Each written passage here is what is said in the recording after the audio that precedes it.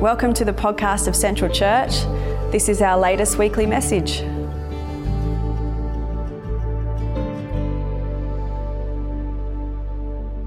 I'm going to talk with you tonight.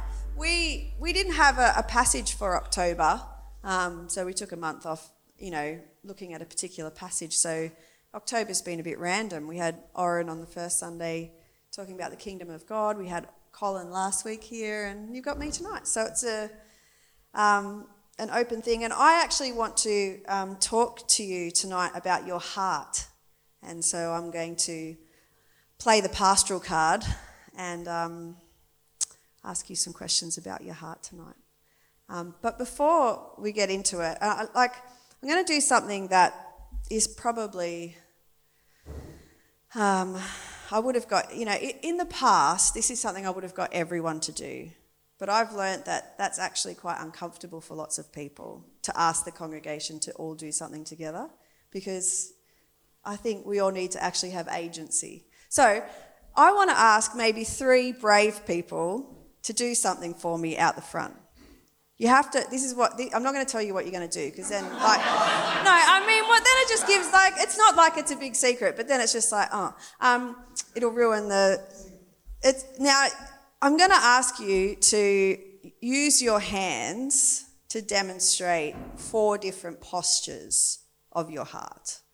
That's all I'm going to ask you to do. So if you feel like, I can do that, I don't mind people looking at me, and I don't mind using my hands to demonstrate posture of the heart, volunteer. And if no one volunteers, I'll get you all to do it. No, I'm joking. Anyone brave enough? Oh, Chris. Oh, I need a couple, because, we need some diversity. Sarah, okay. One other person, just for nuance. Oh, Matt. I know. You can't leave me hanging. I can wait. I've learned a lot about... Yeah. Okay, so... And think along. Imagine that imagine that I did ask everyone to do it and how you might do this. So if I was to ask you, using your hands, mostly just your hands, to have a posture of openness or willingness, what would you do? Yeah, good on you, Chris. Something different. Yeah. Posture of openness. Okay. What if I asked you to make a posture of protectiveness? What would you do with your hands? See, this is good. This is why I asked different people. And this is why if we all did it, we might actually get a whole bunch of different things. Okay. Now, what would you do to model a posture of resistance?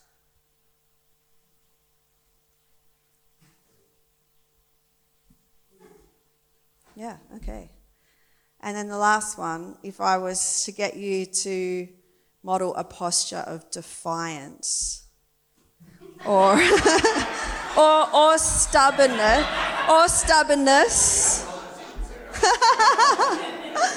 Defiance or stubbornness. Yes. Quiet defiance. Matt, how would you model defiance or stubbornness? Okay, you can do that. That's all right. There's no you're not going to get marked on this. Yeah, like that. You could even turn around, maybe. Stay down. Very good. Thank you. Thank you, brave people. So I do want us to talk about our hearts tonight, and starting there to just, give a visual idea that actually our hearts can live in different postures at different times, and for different reasons. And I guess from the outset, if you fall asleep right now and wake up at the end, what I want you to know is that actually Jesus meets us in every posture of our hearts.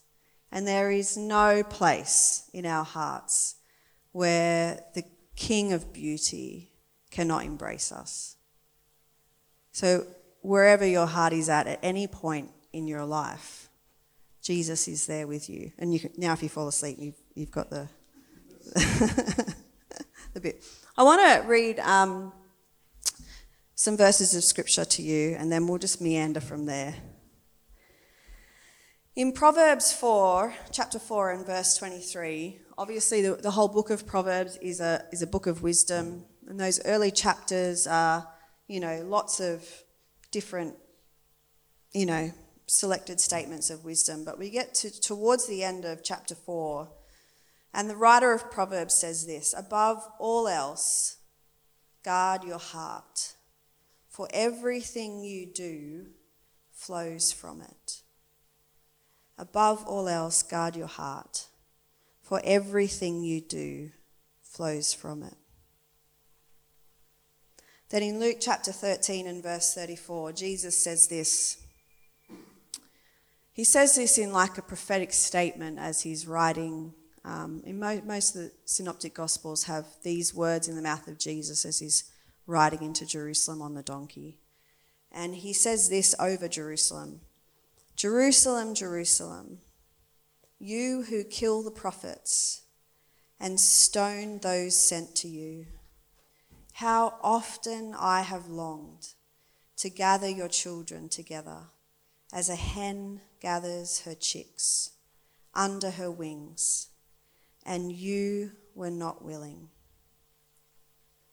Jerusalem, Jerusalem, you who kill the prophets and stone those sent to you. How often I have longed to gather your children. How often I have longed to gather you together as a hen gathers her chicks under her wings, and you were not willing. And then in John chapter 20, taking this out of one of the post-resurrection stories and the one that deals with Thomas. And it says, part of this encounter with Thomas, Jesus has revealed himself to the disciples, but Thomas missed out. And it says, but Thomas said to them, unless I see the nail marks in his hands and put my finger where the nails were and put my hand into his side, I will not believe. A week later, Jesus came and stood among them and said, peace be with you. Then he said to Thomas, put your finger here. See my hands? Reach out your hand and put it into my side. Stop doubting and believe.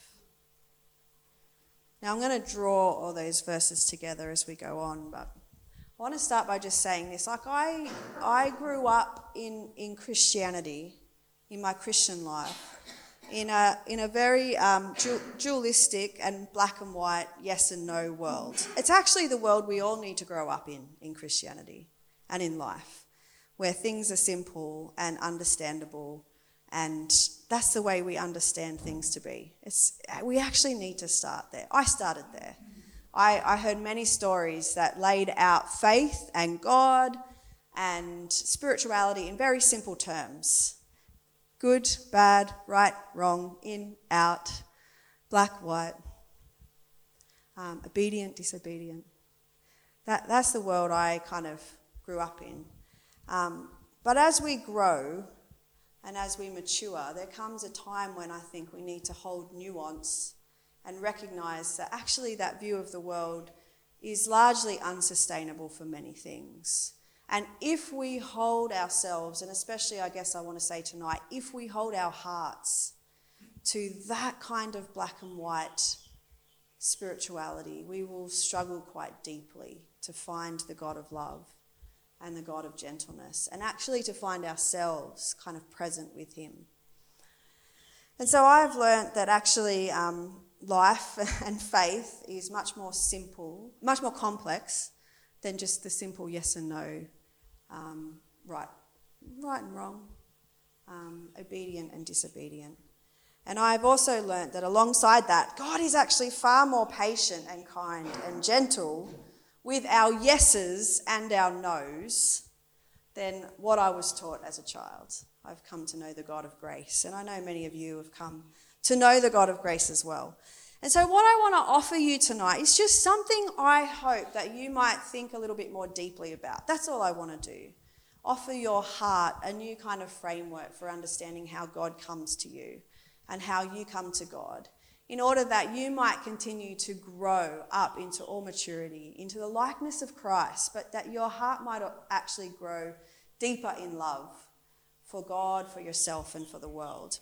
And so I want to, offer a framework for how we listen to our hearts as we live the spiritual life, as we live with God, as we live and learn to love God. I want to offer maybe a more robust framework than yes or no, obedience or disobedience. And this is really what it is. Doesn't look very exciting. Because I didn't have time to make it look exciting. I need Oren. Oren always does good slides and makes me look really ordinary, but that's okay. It's not good or bad. It's not right or wrong. It's not black or white. It is black and white though. So I have learned that, there's actually more of a robust framework actually for listening to your own heart. And I want to make a very big disclaimer, and I want you to hear what I'm saying tonight. I am not tonight talking about how you do boundaries with things in life and the world and other people. I'm not actually talking about that. I'm actually talking about how you negotiate your heart with God and how God comes to you and your spiritual life. That's what I'm talking about tonight. And so our wonderful posture people represented these 4 things that I think, and again, this is just a framework. It's incomplete and it's a metaphor that limps. But I think there's more than just 2 ways of understanding our own hearts when it comes before God, either yes or no, obedient or disobedient. And I think this is where so we have a posture of openness and willingness to God. What do we have? Open hands. Chris was wide open arms. That's the posture of the wonderful yes to God. And we see that probably most beautifully represented in Scripture by Mary, the mother of Jesus, who, when the angel comes to her and says, "Hey, Mary, you're going to have, a baby and it's going to be the Son of God," what does she say? Anyone remember? Let it be. Let it be to me according to your will. Yes! It may have been a hugely naive yes, but it was a yes nonetheless, an open posture to God that said, let it be to me. And that's often a posture we can take with the things of God. When we feel like we're in that place, we have a radical yes to God. That's a beautiful place to be. There's also, places and times in our hearts when we might actually have a defiance and a stubbornness and a no. And if we're honest with ourselves, we might be able to identify a couple of times in our life when actually that's been the posture of our heart to the things of God. God has come to us and we have said a defiant no. No one did that, did they? What else did we have? I can't remember. Oh, yeah. No, defiance. In Scripture, there are examples of this. One of the first ones I think that we see is the story of Cain and Abel, where actually God comes to Cain prior to him slaughtering his brother, and he has a conversation with Cain, which is really about the state of Cain's own heart. And in that whole narrative, actually, God speaks with Cain, and Cain never says a word in response in that early bit. It's just a posture of defiance. And then, of course, he kills Abel, and the story goes from there. And so there are times when I think we could recognise in our own hearts we do have a stubbornness and a resistance and a no to the things of God. There are many, many reasons within any given community why we may posture ourselves like that. And tonight I'm passing no judgment on us for those things in life that we've said no to God about. But what I've learned is that there are actually other places that our heart goes in our spiritual life that are worth paying attention to beyond the simple yes or the radical no, or the radical yes and the simple no, however you want to class that. And one of those is our hearts can actually be resistant to God. God might come to us, we might sense God speaking to us, we might know what God would require of us, we might, and it all manner of things. And yet we feel in our hearts a resistance to do the thing or respond in a way that we feel like we should. And resistance is different to stubbornness or defiance. Like stubbornness or defiance is, I know what I'm supposed to do, or I know what God's asking me to do, and I won't do it. I won't do it. Like that's a kind of stubborn, resistant posture to God. Not resistant, a stubborn, defiant posture to God. A resistance to God, like we know what God is asking us to do, and we're resisting.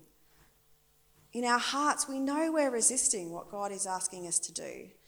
And what I have learnt actually about resistance is that resistance is actually the way that we protect ourselves from something we're not yet ready to know. Resistance is the way we protect ourselves, we protect our hearts from something we're not yet ready to know. And when we recognize resistance in our hearts to the things of God, the answer to that resistance, or what to do with that resistance, is not like push through, break down the wall, go hard, like break down the resistance. It's actually to sit still enough to ask ourselves what that resistance is doing. Because the resistance is always a protection mechanism. So the better question to ask ourselves when we feel our hearts are resistant to God is to ask ourselves, what am I protecting? What am I protecting? And then to sit long enough with that question, what am I protecting, in order for Jesus to meet us in that place. Once we've sort of recognised, actually, I think I'm protecting myself, like the lights go on. So I think resistance is like, you could call it ignorant protection, and the protective stance is like knowledgeable protection. Like I actually know there's something I'm protecting, and I'm not quite ready to say yes because I need to protect this part of me, but I'm doing it consciously. Are you with me? Making sense. So resistance is like unconscious protection. And what I've got up there as protective is actually like conscious protection. Like I actually know there's something here in my heart that I need to protect. So I want to give a few examples of this and the reason I've wanted to talk about this tonight is because I actually think it's really important every now and then for us to check in with our hearts, to check in with where God's meeting us, and to acknowledge that it's a complex thing. And I want to invite you in your own relationship with God as you're sitting here and listening to me tonight to just consider your own heart and to consider the places of your heart where you might be resonating with each one of those. So here's an example. God comes to us with the invitation to forgive someone. Either God comes to us in a sense that the Holy Spirit convicts us and reveals that sense of, hey, you need to forgive this person. Or we actually just know, I need to forgive. Like it can be both cognitive and kind of like, heart-based. To the invitation to forgive, we can say an outright no. That's always on the table. Or we can say an outright yes. Yes, I know. Thank you. I need to forgive, and I forgive. Like they're kind of like the simple ends of the spectrum on forgiveness.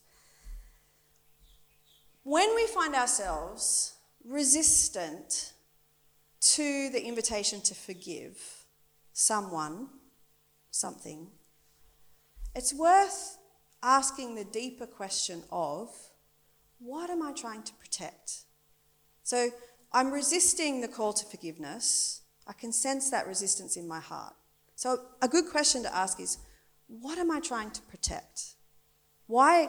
And the resistance to forgiveness might express itself in, I don't know how to forgive, or it might express itself in, I don't want to forgive. It might express itself in, I can't forgive. Like there's all kinds of ways that a resistance to forgiveness expresses itself. An avoidance, God's asking me to forgive, so I just won't pray for 6 months because that way, I'm not saying no, but neither are we talking about it. Do you know what I'm saying? We do all kinds of things. So it's worth listening. If I'm struggling to forgive, what's the resistance about? What are you protecting? This is what I've learned in my own life when I've struggled to forgive. When I know I've needed to forgive, Holy Spirit's come to me and, prompted my heart to forgive. And I sense that resistance. Like, what I have probably most often learned is my resistance to forgive that person is usually a reflection of the protection that I've never really admitted how deeply I've been wounded. So I like to keep things surface level. My resistance to forgive is often the recognition that I haven't paid attention to how deeply I've been wounded. Because I haven't paid attention to how deeply I've been wounded, I can often feel unable to forgive because I'm protecting that thing. So the invitation in those moments to all of us is actually to sit with how deeply we've been wounded and invite Jesus into that space. Because we're probably protecting something. And if we're willing to move our resistance from kind of like unconscious resistance to forgiveness to, I realise I'm resisting. My resistance is a protection mechanism. What am I protecting? I'm protecting my heart.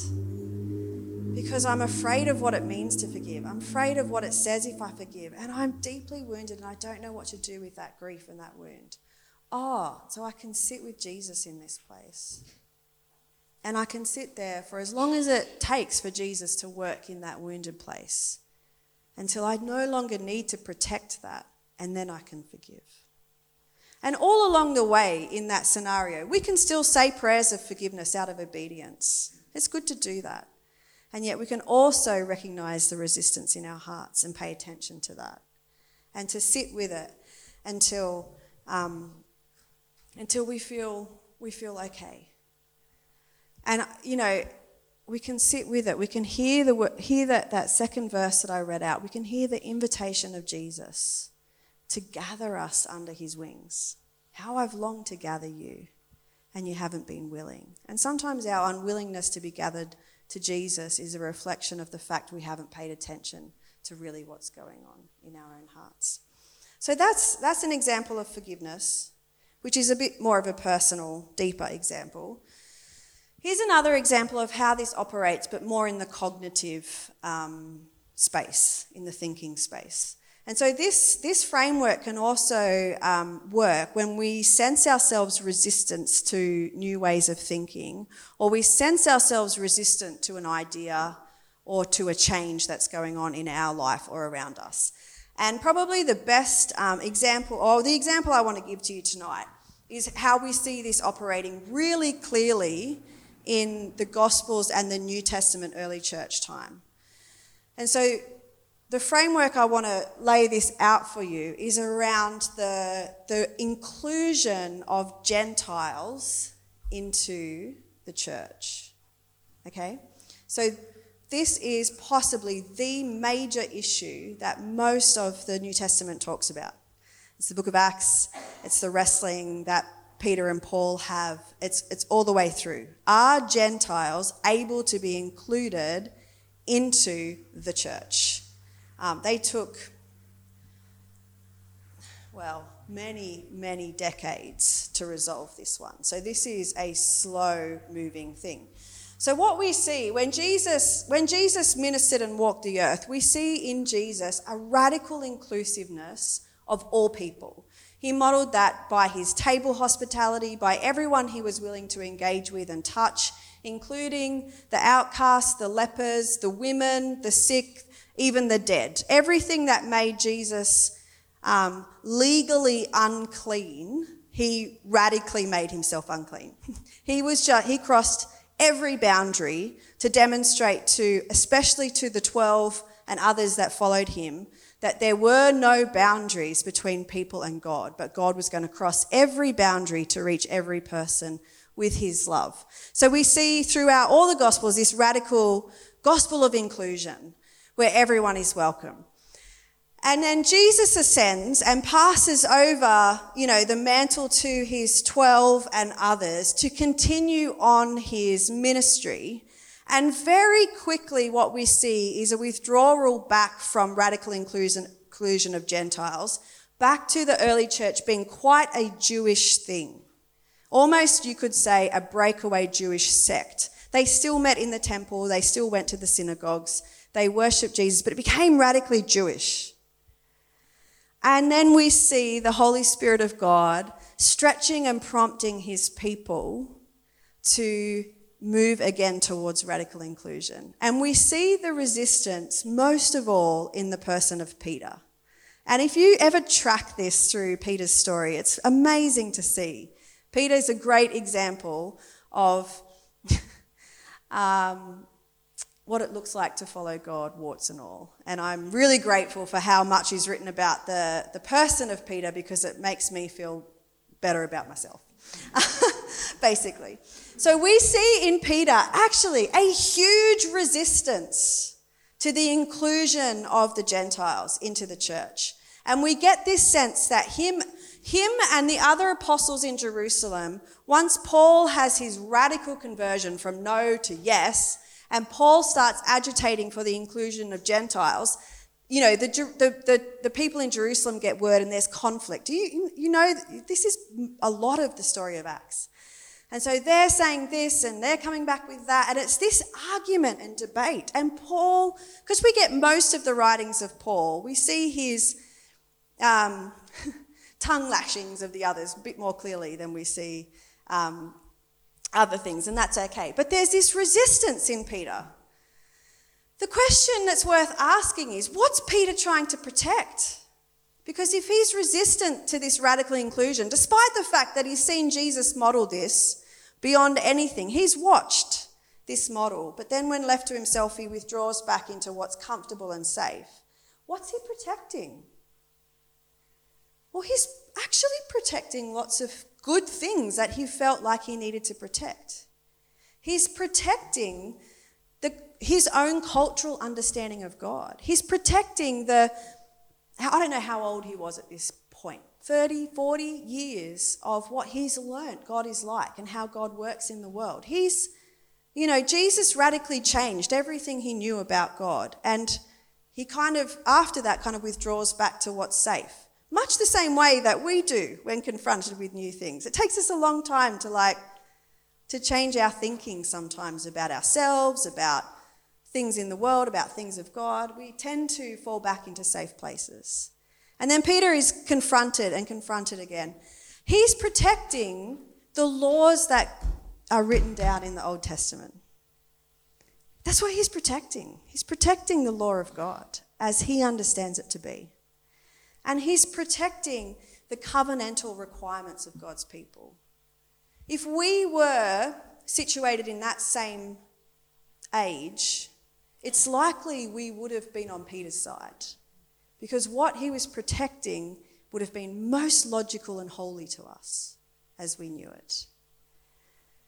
So he's not resisting because he's slack, he's not resisting because he just is, he is stubborn, but he's resisting because he's protecting what he feels like is God's law, God's righteous law and covenantal requirements.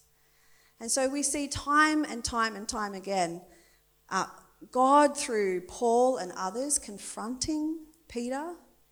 And then, of course, the climax of all of this is Peter's dream that he has on the rooftop. You know the story where,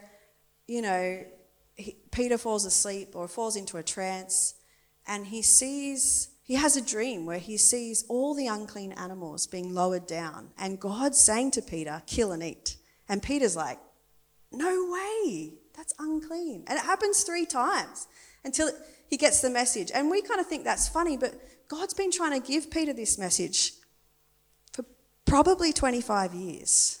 So this is a very slow learner, which makes me feel better about myself. And then, of course, we know the story. Cornelius comes.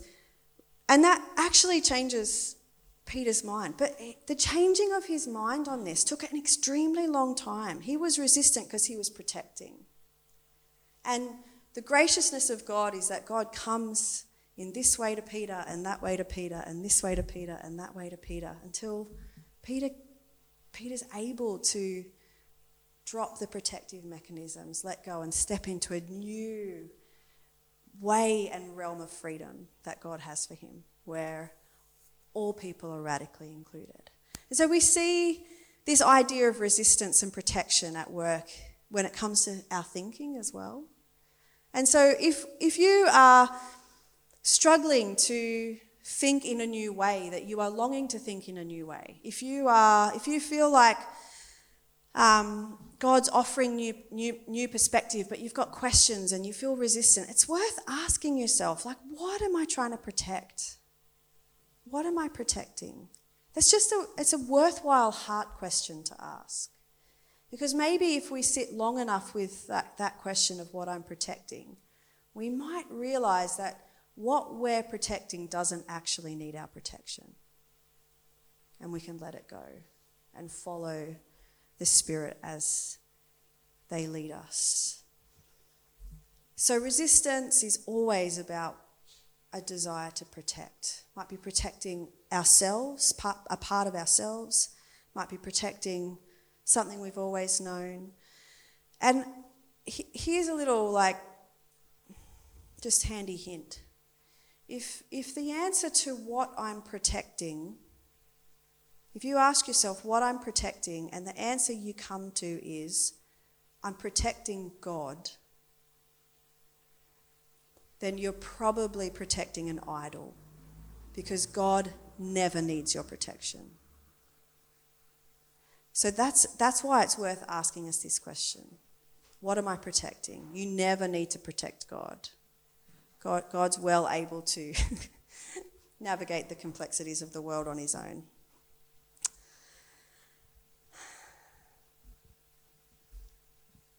So, where do I want to go with this?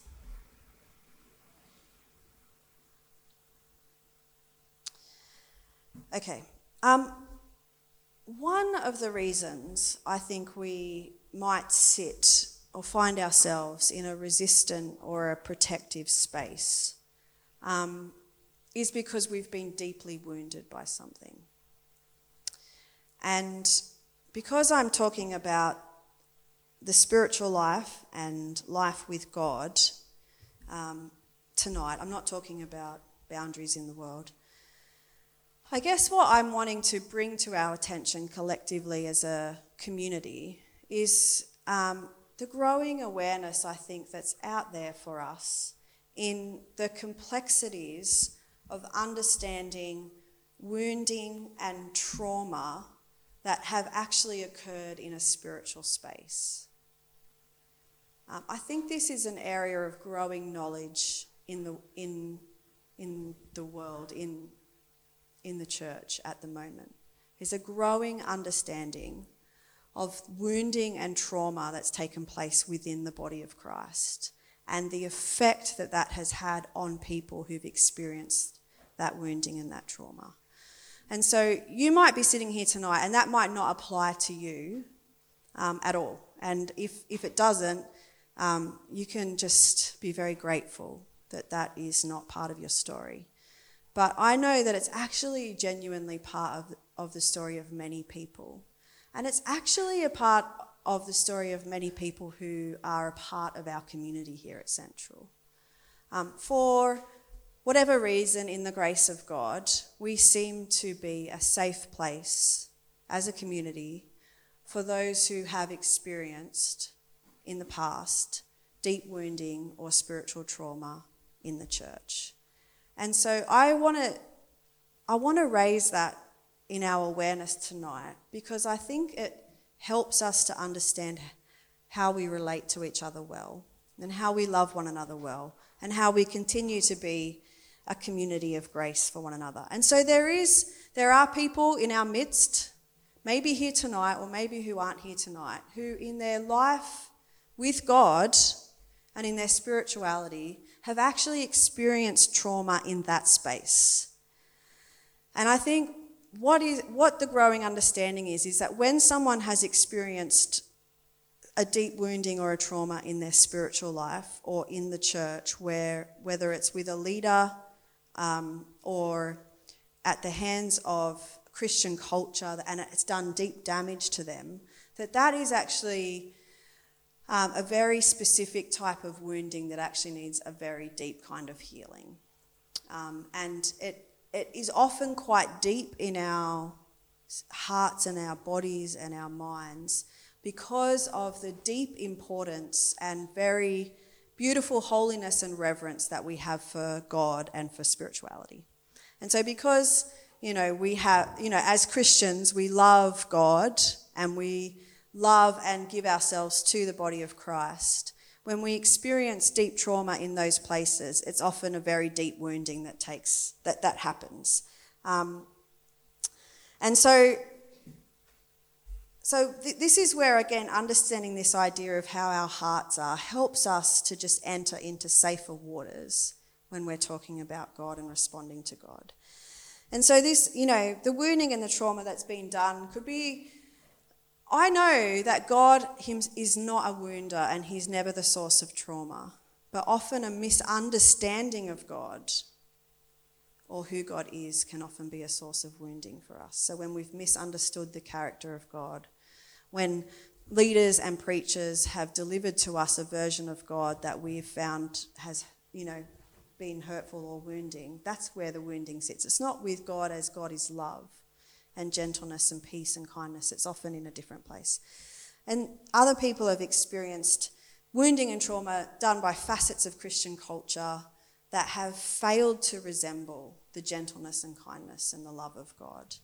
And when we experience wounding in those places, we often find ourselves with a hesitant heart, or a resistant heart, or a protective heart.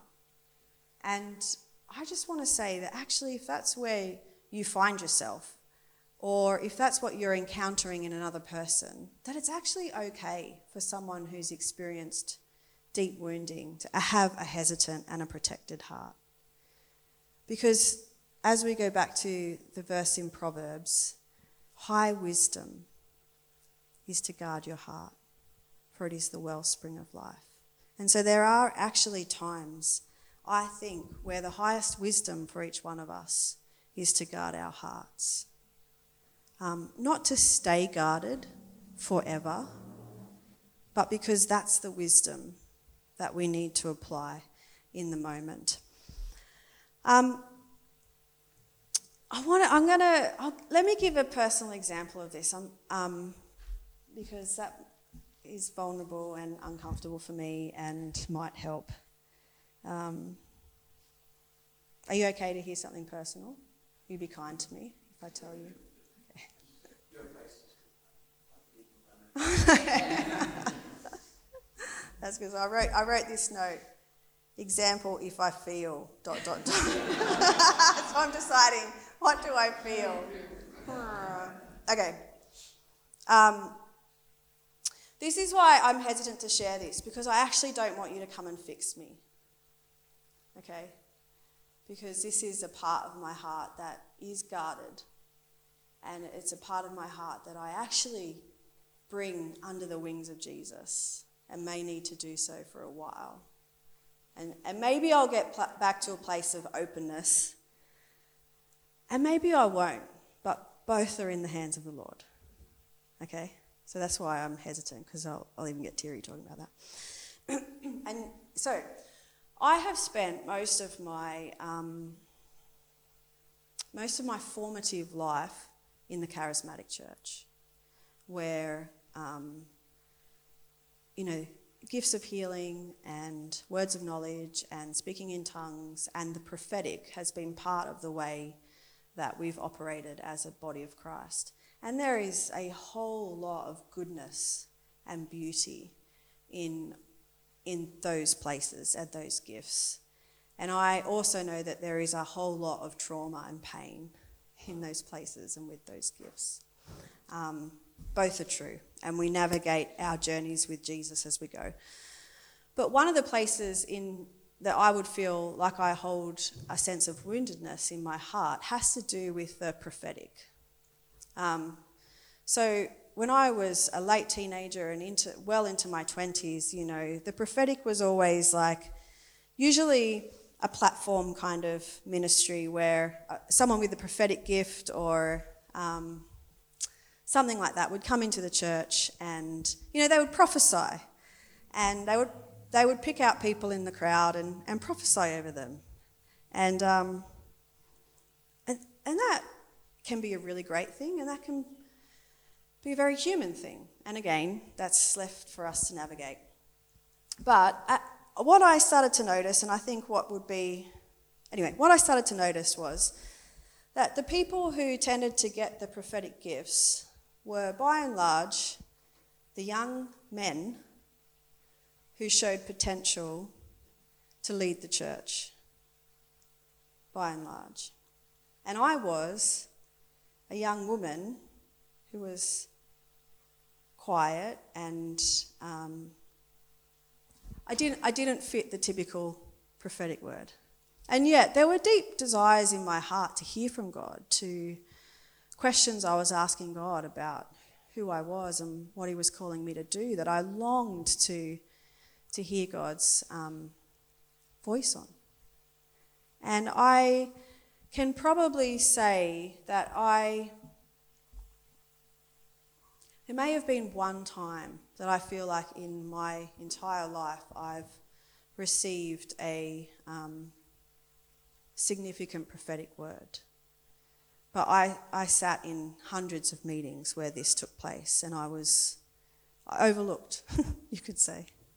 And that overlooking was it was a hard thing in my heart to hold, to recognise that I was the one that was easily dismissed. I was the one that was overlooked. I was the one that, despite my longing to hear from God, God didn't seem to ever want to speak to me, at least through the person with the gift. And I've been but I have, in all those years, maintained a posture of openness where I'm like, God, I'm open. If there's an opportunity, I'll open myself to receive it. And every time I would open myself up, it almost provided a new opportunity for there to be another little layer of wounding. And it got to the point where in the last probably 5 years, I said yes to a couple of occasions of having a prophetic word where there was a group of, 3 people I knew, there was a group of prophets who you could say I'd like a prophetic appointment, and they would have your name, and that's about all they knew about you. And then they'd pray, and you'd then have was on Zoom, you'd have a meeting with them, and they just share what they got in prayer for you. And every time, this happened at least 2 or 3 times, and every time the things that they said had nothing to do with me. I could tell you what they said. It was just I remember having that posture of openness, going, God, I really want to hear your voice. I'm open to hearing from you. There are things that I'm questioning you about. I'm putting myself out there. And then the things that they would say, honestly, they were so far from who I was, it was unbelievable. And that was fine, But I came to a point where I realised, actually, this is wounding my heart in a way that's not helpful. And maybe I need to learn how to guard my heart so that it can be a wellspring of life.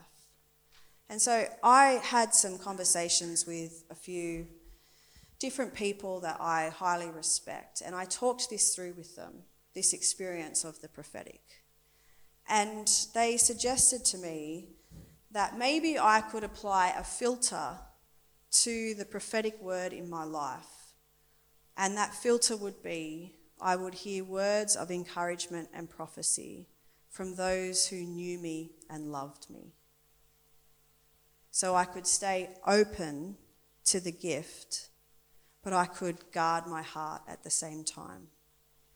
And so out of all of that, that's actually what I've decided to do at this point in time, is to find myself snuggling up under the wings of Jesus, bringing the woundedness of my heart in this area to him, being able to say, God, for 30 years I've wanted this and it's never happened and it's wounded me, but I don't want to be a defiant no. I don't want to shut my heart off from your Holy Spirit. I want to stay open, but I need to guard my heart because it is the wellspring of life and I feel myself not being okay in this area. So I've done that. And I don't know what will happen from now on. Maybe no one will ever say anything prophetic over me. I don't believe that. But that's a little thing that I've done. That's because I feel like I've been wounded in a spiritual space. And it's felt quite hard and quite deep. And I felt the temptation to want to shut down. And I've wanted to resist that, but I've also needed to protect myself. And this is how we negotiate the places of our hearts where we long to stay open, but we know we need to protect. And the Holy Spirit leads us in that. And so, to me, preaching to myself tonight, and to those of us here who have experienced a kind of wounding in our hearts with things with God, with things with the Spirit, with things with the spiritual life, this is what I'd want to say to us. I want to say the Scriptures actually encourage us as highest wisdom to guard our hearts. And it's okay to do that in spiritual spaces. I want to say to us that Jesus is the true one beyond all that we experience that's messy, who longs to just gather us under his wings like a hen. And when we feel like our hearts are wounded, we can find ourselves nestling under the wing of Jesus with all of us. And the last thing I want to say, pulling out of that last verse with Thomas, is that wounds sometimes remain in us, but can actually be transfigured by Christ's glory and beauty. And that's one of the things I love about those post-resurrection stories of Jesus, is his wounds weren't erased. They became a meeting place for others. And I think that's the hope that lies before us when we've experienced our own levels of wounding in life, in church, with God, is that the wounds sometimes remain a little bit visible, but they have the potential to be transfigured to meeting places. And that's my prayer for each one of us as we continue to journey with God, that our wounds might remain. We might be left with some scars, but they actually have the potential to be beautiful and to be connecting points for other people. So as we finish tonight, I want to finish, and we're going to come to the table as we finish. And I want to just leave you with an invitation to consider your heart, to consider where your heart is tonight. And I guess I want to say that I know that your heart is not only going to be in one place. There are going to be some places of your heart that feel very open to God. There might be some places where you feel quite resistant to God. There might be some places that you feel quite protective. And we're never one thing. We're always a hot mess of all kinds of stuff. But if the Holy Spirit has raised something in you in your own heart tonight, I want you to just sit with that for a little bit. And I want you to pay attention to, maybe there's been an area of your life where you've realised, actually, I can sense resistance. I can admit that I've got resistance in my heart towards someone or something. And I want to invite you tonight and ongoing through this week to sit with that and just ask yourself, underneath my resistance, what might I be protecting? Is there something underneath my resistance that actually I'm protecting? And then I want to invite you to let Jesus into that protective place and simultaneously hear the invitation of Jesus to enter into his protected place underneath his wings.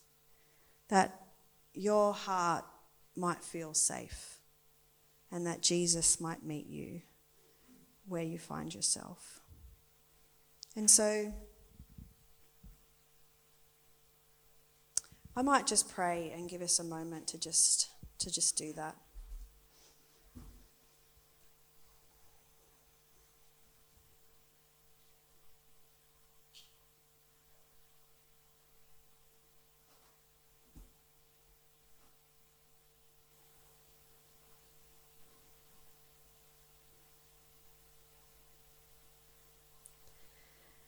Jesus, we know that you are kind.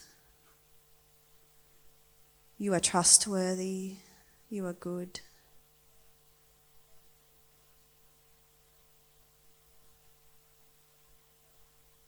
That your words to us tonight might be, how I've longed to gather you under my wings.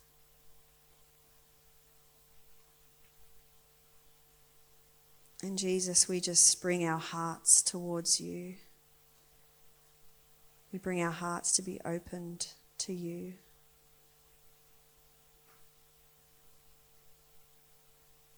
And we bring those resistant places in our hearts, God. We bring those protective places in our hearts. And we just ask you, Jesus, to sit with us in those places.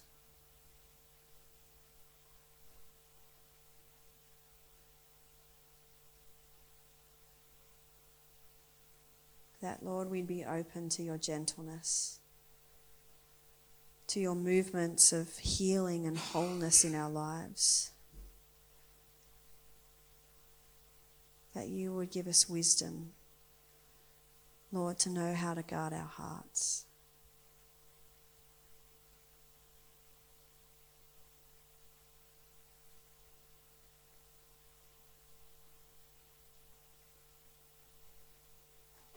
Lord, we want to have hearts that are open and willing. We want to have hearts that say yes to you. That's why we're here. And yet we carry things, God, and we know that we find you and you find us in those places as well. And so bear with us gently, Jesus. Be patient with our hearts, that we might honour you with all that we are and all that we have.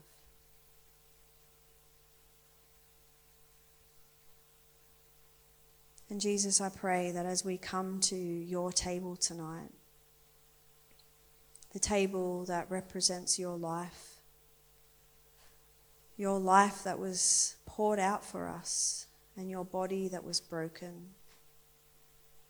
Jesus, we know that you are not ashamed and you are not afraid and you are not worried about woundedness. But you opened up your own woundedness that we might find freedom. And so as we bring ourselves, as we bring our hearts in whatever state they are, Jesus, to your table, we just receive you. We receive the brokenness of your body for us. We receive the poured out blood for us, for our healing, for our forgiveness. And as we eat and as we drink tonight, would we know Jesus deep in our bodies, in our hearts, in our spirits, that you are with us, that your Holy Spirit is gently at work in us, making us into the likeness of you.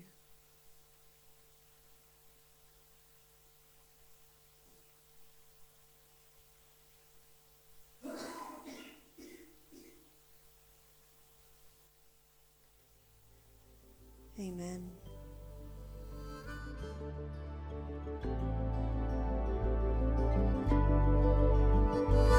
Thanks for listening. If you want to check out more about Central, visit us at centralchurch.org.au. Music by Chris D'Souza, a beloved member of Central.